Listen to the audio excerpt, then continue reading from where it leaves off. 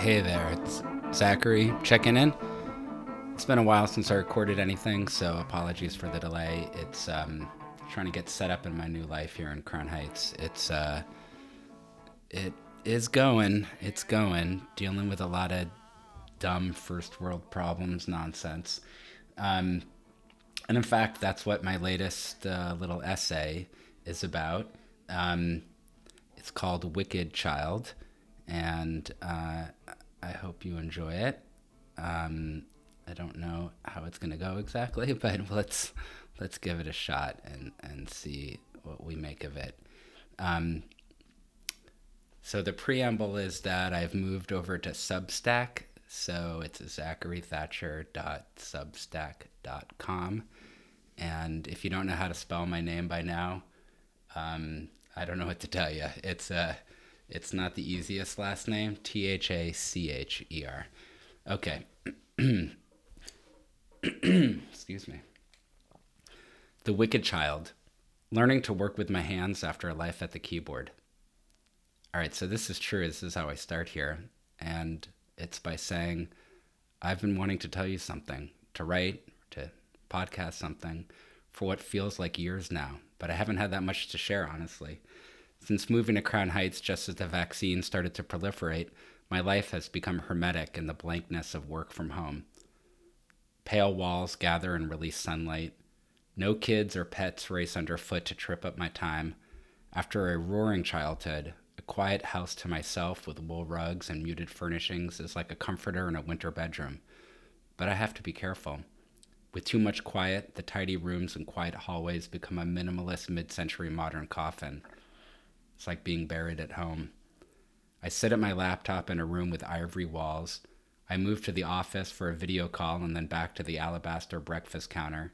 Spare walls and filtered sun create a silent whitewash, the same color Jews wear at our story's end. So this is a little parenthetical to explain some of the Jewish stuff.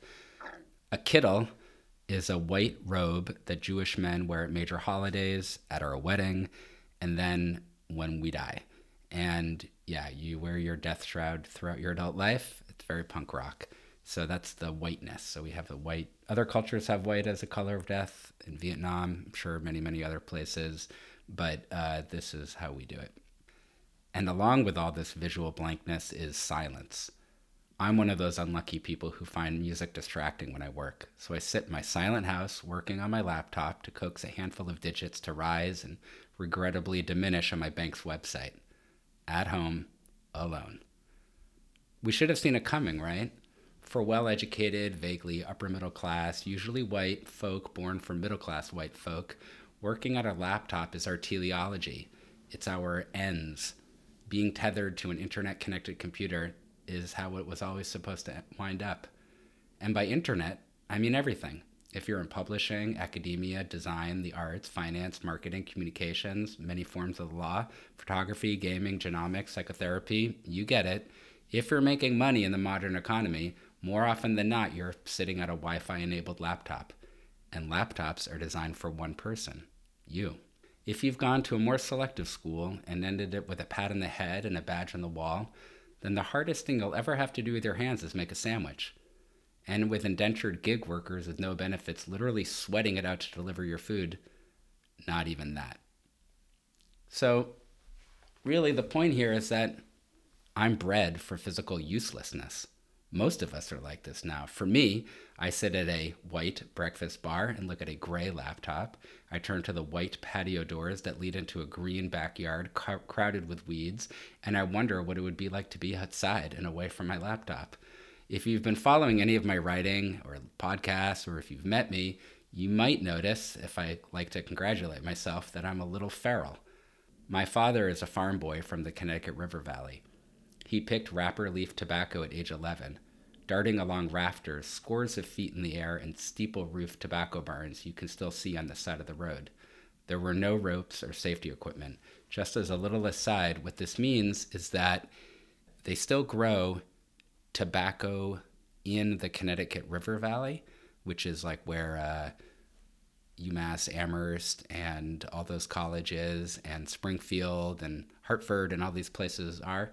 And that tobacco is used as a wrapper around the cigar. The cigar tobacco itself still comes from like the Dominican Republic, places like that.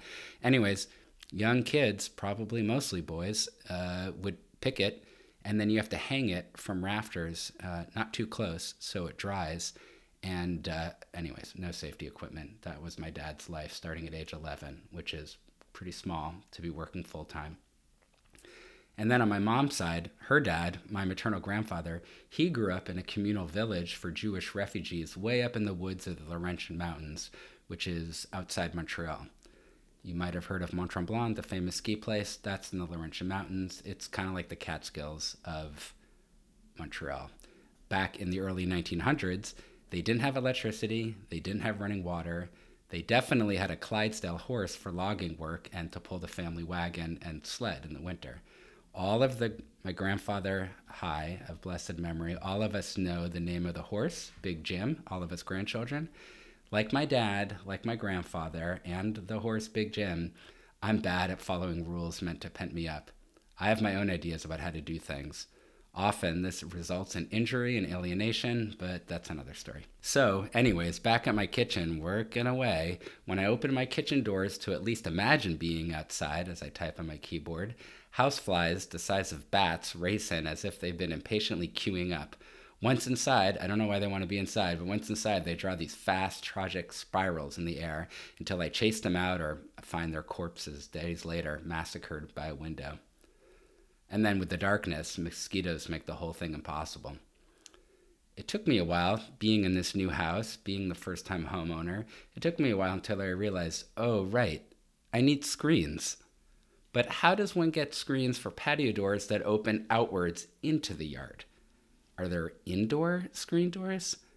So just remember, the developer who sold me this house here in Crown Heights, he sold me the house in a finished state of bland yet luxurious renovation. You know, marble countertops, all this really nice stuff, but it's all very generic and very white. As I said, this is the first time I've ever owned anything more than a sofa or a laptop.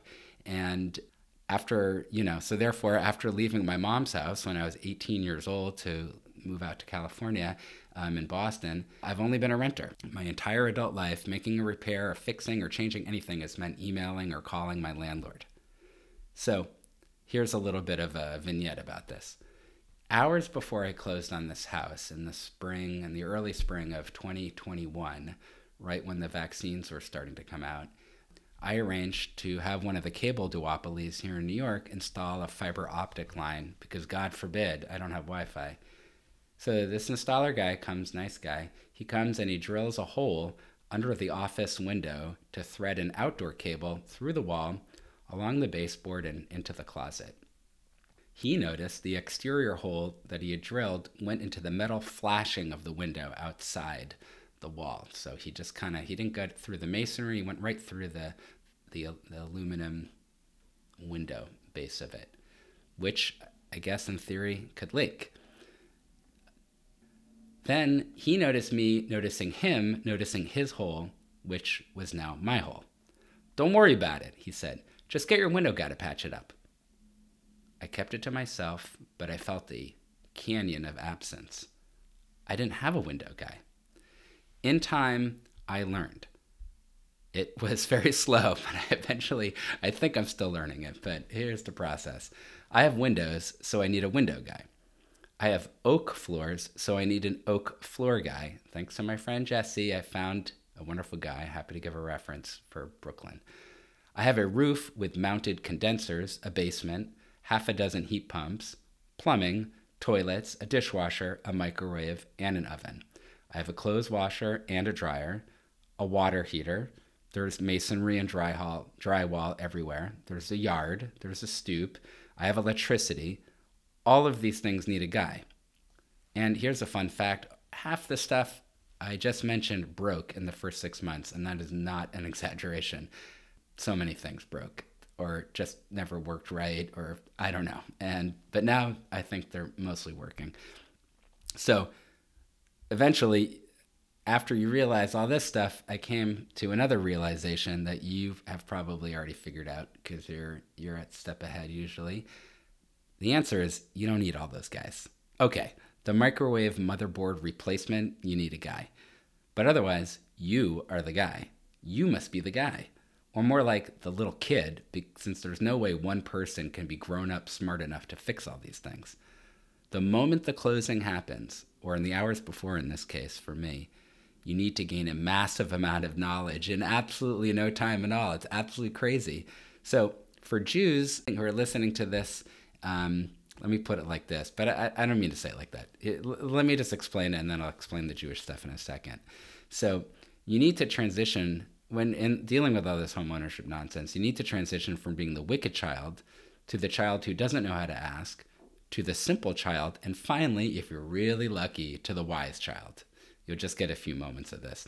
It won't be permanent. And you have to do it right now. The basement's flooding. A smoke detector is going off at 2 a.m. The dishwasher just made a very strange sound and stopped working. The fridge is making crazy noises too. And if you can't afford the mortgage payments, you won't be evicted. You'll be financially ruined for life. No, you can't call anyone for help. Go. So it seems like an exaggeration, I know, but not 100%. So the wise child, this is from the Passover Seder, the dinner party we have for Passover, the spring holiday. The wise child says, what does this story mean to me? I have to do the work, is the answer, or at least talk about it in a halfway intelligent way, or at least drill holes into things that I can't easily patch. So I'll just explain a little bit. During the Passover Seder, this kind of dinner party, we read like a booklet. We've been doing this for thousands of years. It's called the Haggadah, the telling. And there's a very famous passage in the Haggadah, in this book that we read, and there are about 4 children that are grappling with the story. And the wicked child rejects, doesn't want to have anything to do with the story. The silent child doesn't know how to ask a question. The simple child just says, what is this? And the wise child takes responsibility for telling the story and for what it means to him or to her. So anyways, my patio screens. I wanted screens so I could have the kitchen patio doors open and keep out the giant flies and the vampiric mosquitoes. But it turns out I couldn't just buy screens from my window manufacturer and have some big man install them. That would be way too easy. The manufacturer for the patio doors doesn't make screen doors. They make glass doors and windows, which all need screens, but for some reason, they don't make screens. I don't know why. It'd be so much easier if they did. So since I'm in a city house, things are kind of tight. The kitchen's, it seems big, but the dimensions are a little tight. And I had already installed these shades on the door, so I had even less space to work with.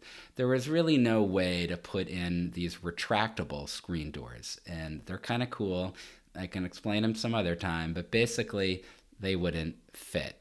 And I had learned that there were such a thing as these, and I got a referral, and I had 2 different guys come out, and I got all these quotes, and for 4-figure sums, but they couldn't even do it because there wasn't enough room. So now what do I do? So I still want the screens. I still have no screens. So much time has gone by.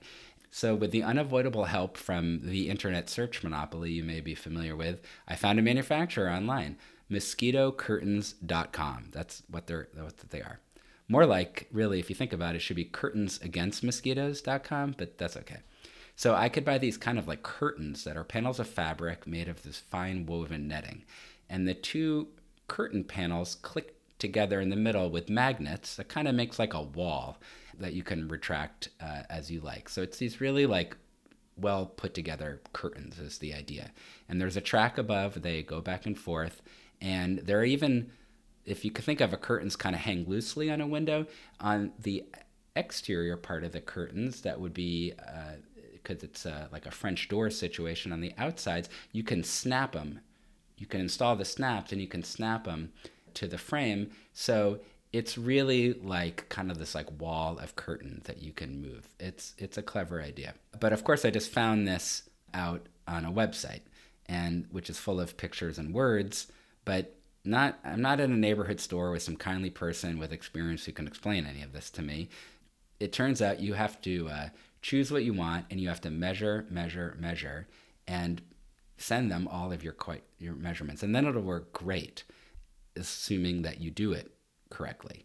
So in this case, it's like, what does this mosquito screen mean to you? The wicked child asks. After many, many measurements, several emails to the company, 3 different incorrect website orders that was their fault.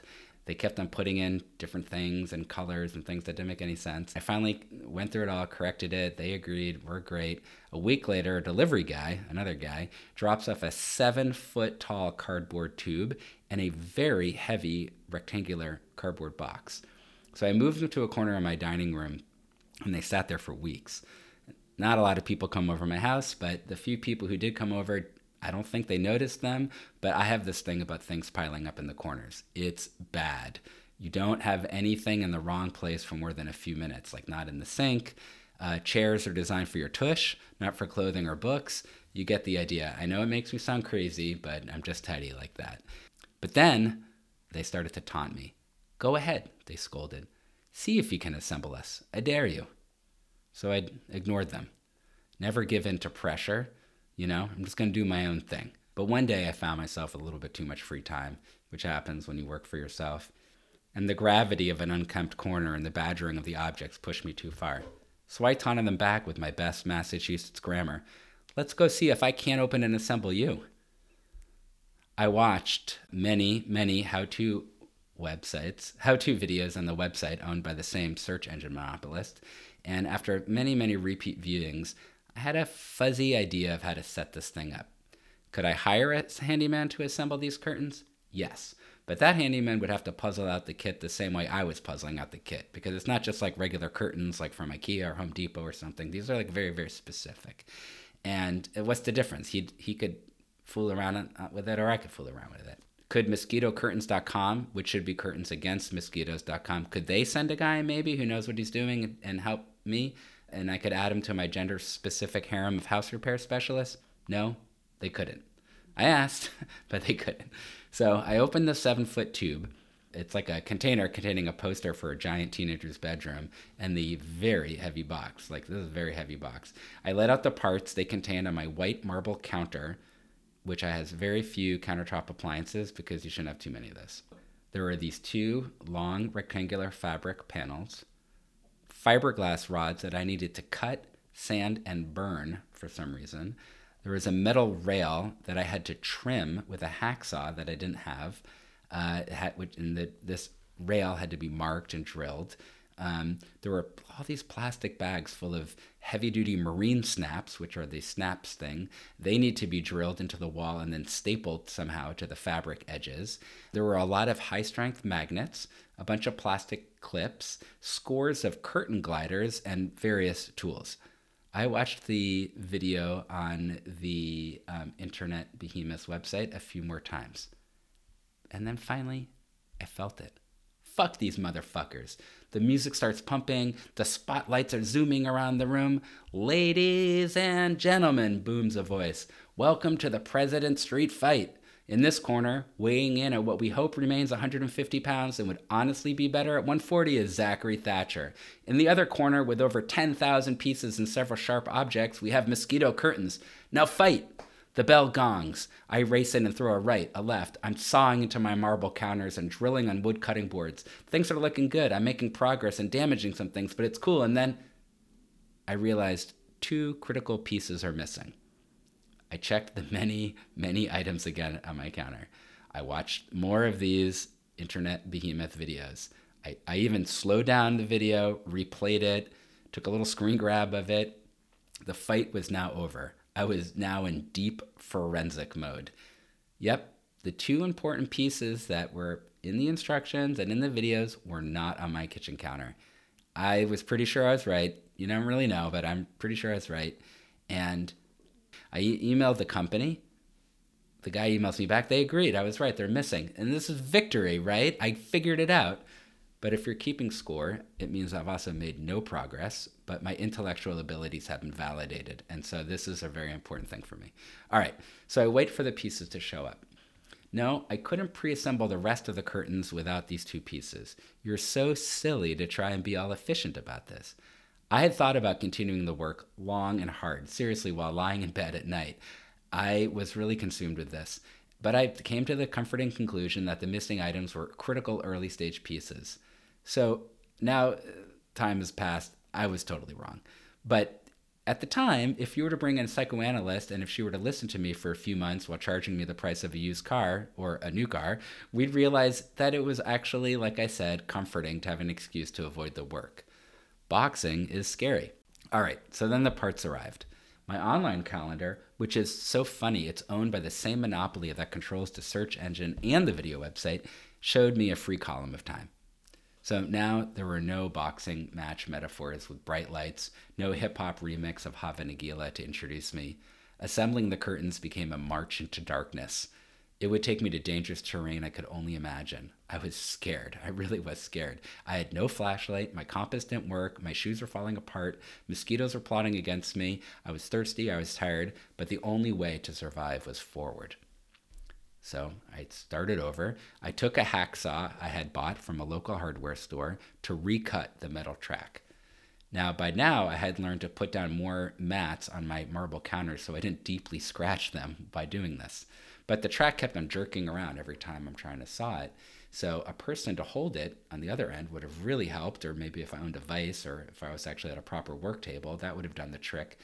But I don't have a workspace, and if I did in my house, and if I did, I wouldn't really know how to use it with all those tools hanging up and everything. And honestly, more importantly, it was better for me to be alone. I didn't want to discuss my assembly plans with a friend or a lover, plans barely formed in my mind, plans with a tenuous connection to physics and logic, plans that start discussions that spark arguments that incinerate relationships. I think you know what I'm talking about. So I watched more of the videos, I accomplished a few tasks, watched more of videos, and somewhat completed a few more tasks. All right, I was scared, like I said. Now I'm frustrated. I'm feeling nostalgic. I'm annoyed. I'm angry. I'm full of loathing. I'm furious. I felt diminished. I felt lonely. I felt like a child in a thunderstorm. I had all the feelings a man my age has who keeps bad thoughts under a vast and injurious pressure deep inside him, instead of just saying, I want to cry. I'm not a violent person, so I didn't smash anything. I mostly criticized myself, which is the same self-destructive reflex as breaking an item you love. Just picture this, my friend. There is stuff all over my kitchen. I have all these tools all over the floor and all over the counters. Seriously, there's like 1,000 pieces to these curtains, and they're all everywhere. I'm drilling holes in things. I really need water. It's been 2 hours, and my pockets are full of stuff. I probably have a drill bit in my mouth. I had used a seam knife. I had used a plastic drinking straw, really, and a hammer. While doing all this, I thought of my maternal grandfather, Chaim Lazer Vazik, the man from the mountains outside Montreal. He was born in Odessa and went through Ellis Island as a small child. He never finished high school. He probably didn't even go. English was not his first language. Yiddish was the Mamalotion, the mother tongue. As uneducated and rural as he was, he taught himself how to be an X-ray technician in New York when he faked his way in New York City as an engineer and entrepreneur. When I was 13, I asked him what he had done special for his bar mitzvah in La Macaza, his mountain hamlet. He thought about it a moment. We ate a chicken. I did a few more steps for assembling these things. Now I needed 2 types of wrenches and a gigantic claw-like metal tool for the marine snaps, and 2 pieces of colored chalk. I thought of my father. We have a more mysterious relationship than I did with my grandfather of blessed memory, who I never really knew as a man. I was 20 when he died, and I was living out in California. He was in the Bronx. But my dad and I, that's a relationship I know a lot about.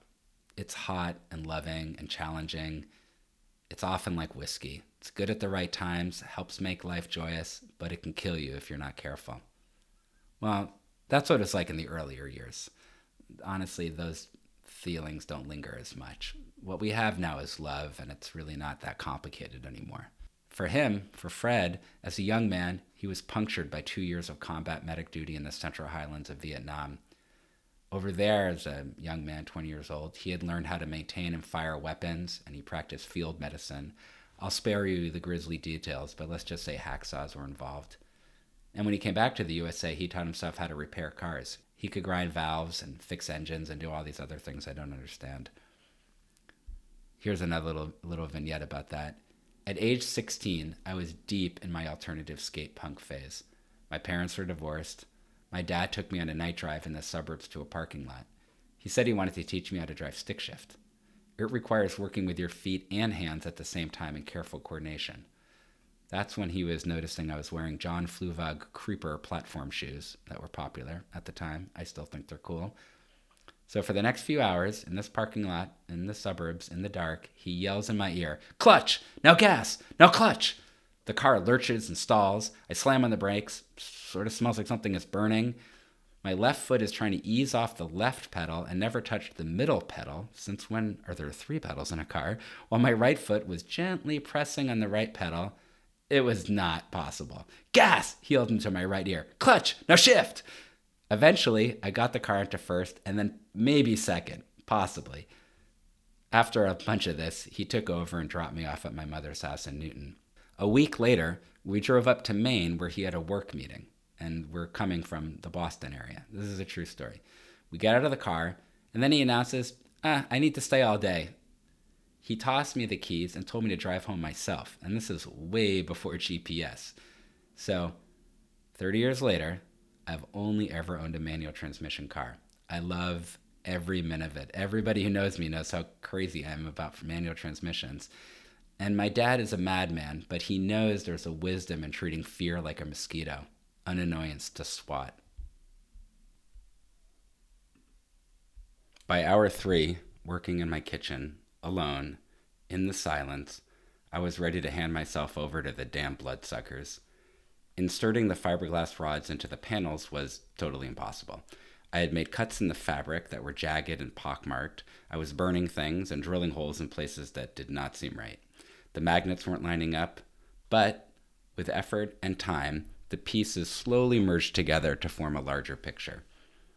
I still felt fear and anger and intimidation, but it was a little less now. It was more like a worrying rattle when there should have been a steady, confident hum. After 4 hours, I'm not kidding, I had noted my start time, the sunlight had shifted its angles across my walls.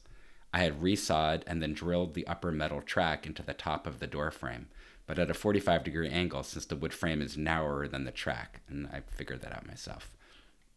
After using tin snips for shears, a metal file, and a lighter, I had trimmed and smoothed the ends of the 7-foot-long fiberglass rods, which I then threaded through the curtain ends. I added the magnets so you can neatly snap shut the curtains. I drilled in marine snaps along the borders of the far side of each of the French doors so the curtains would stay in place when shut, like how you might snap down a tarp. I threaded plastic glides to the curtain track. It was over. I stepped back. Yellow chalk stained the borders where I had marked slots for the magnets, as instructed, so they're kind of dirty looking. And now I look and I see that the curtains are at least 2 inches way too long. They're spilling over the floor like J. Alfred Prufrock's unrolled trousers. Had I installed something wrong? Was the track too low? I checked and rechecked. No. The factory had cut the damn curtain panels too long. All right, I could deal with that later, maybe get a tailor. I tried clipping them back with those black metal file clips like from an office. That didn't look right. All right, I just stopped and I went to the next step. I pulled the curtains closed. The magnets didn't snick together. They weren't close enough. The panels were too far apart. It turns out, I looked and looked and looked. I had drilled the marine snaps in the far edges too far away, just by a couple of inches, but enough that the whole thing didn't work out. And it turns out curtains with magnets, this is a good tip for you if you're doing this, curtains with magnets need some slack to work properly. They can't be as tight as a drum. Curtain guys know this, but it's news to me as a curtained infant. So what do? I contacted Curtains Against Mosquitoes to confirm that they had incorrectly cut the curtains too long and to confirm that my marine snaps were indeed too far apart. By now I had renamed the company Curtains Against Zachary. An email response said, yes, the curtains are too long. So what do I have to do? I take it all apart. I spent an hour then taking the subway and standing in line at one of the delivery duopolies to mail back the curtains. The third delivery from Curtains Against Humanity arrived. I unfolded them and noticed that they hadn't washed off the yellow and red chalk marks I hadn't been able to get out with dish soap. Okay, so it's not exactly full service. Now I needed to rehang the curtains, see if they're the proper length, remove and re-drill the snap male ends, or maybe they were female. I actually never figured that out. For snaps, gender is definitely a construct. I threaded the gliders in the track. The panels now hung too high. This is true. The snaps didn't line up anymore. The curtains weren't even touching the ground. They must have tailored the panels wrong. What can customer service do for you? The evil child asks. So, naturally, I send an inflamed email to the company. By now, I'm on a first name basis with the help guy, who, to his credit, never lost his cool while I was the temperature of an internal combustion engine driven by a teenager. Before he responded, I realized this is going to shock you. I was the one who had made the mistake, not some other guy. This guy right here. I removed a few curtain gliders and voila, the curtains now hung correctly. I noticed a missing magnet that had previously been there, but that's small stuff. Over the next half hour, I drilled many more holes in previously unblemished, perfectly nice wood door frames so I could now adjust the snaps that I had mistakenly done wrong.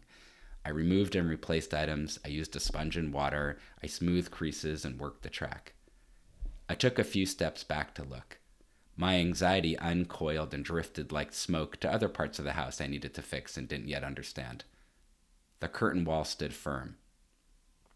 I emailed the company, more gently but without apology for being a tad over the top in my previous communications, because hell no, never apologize until it's way too late and you're so full of remorse you feel like a terrible human being. They agreed to send the missing magnet.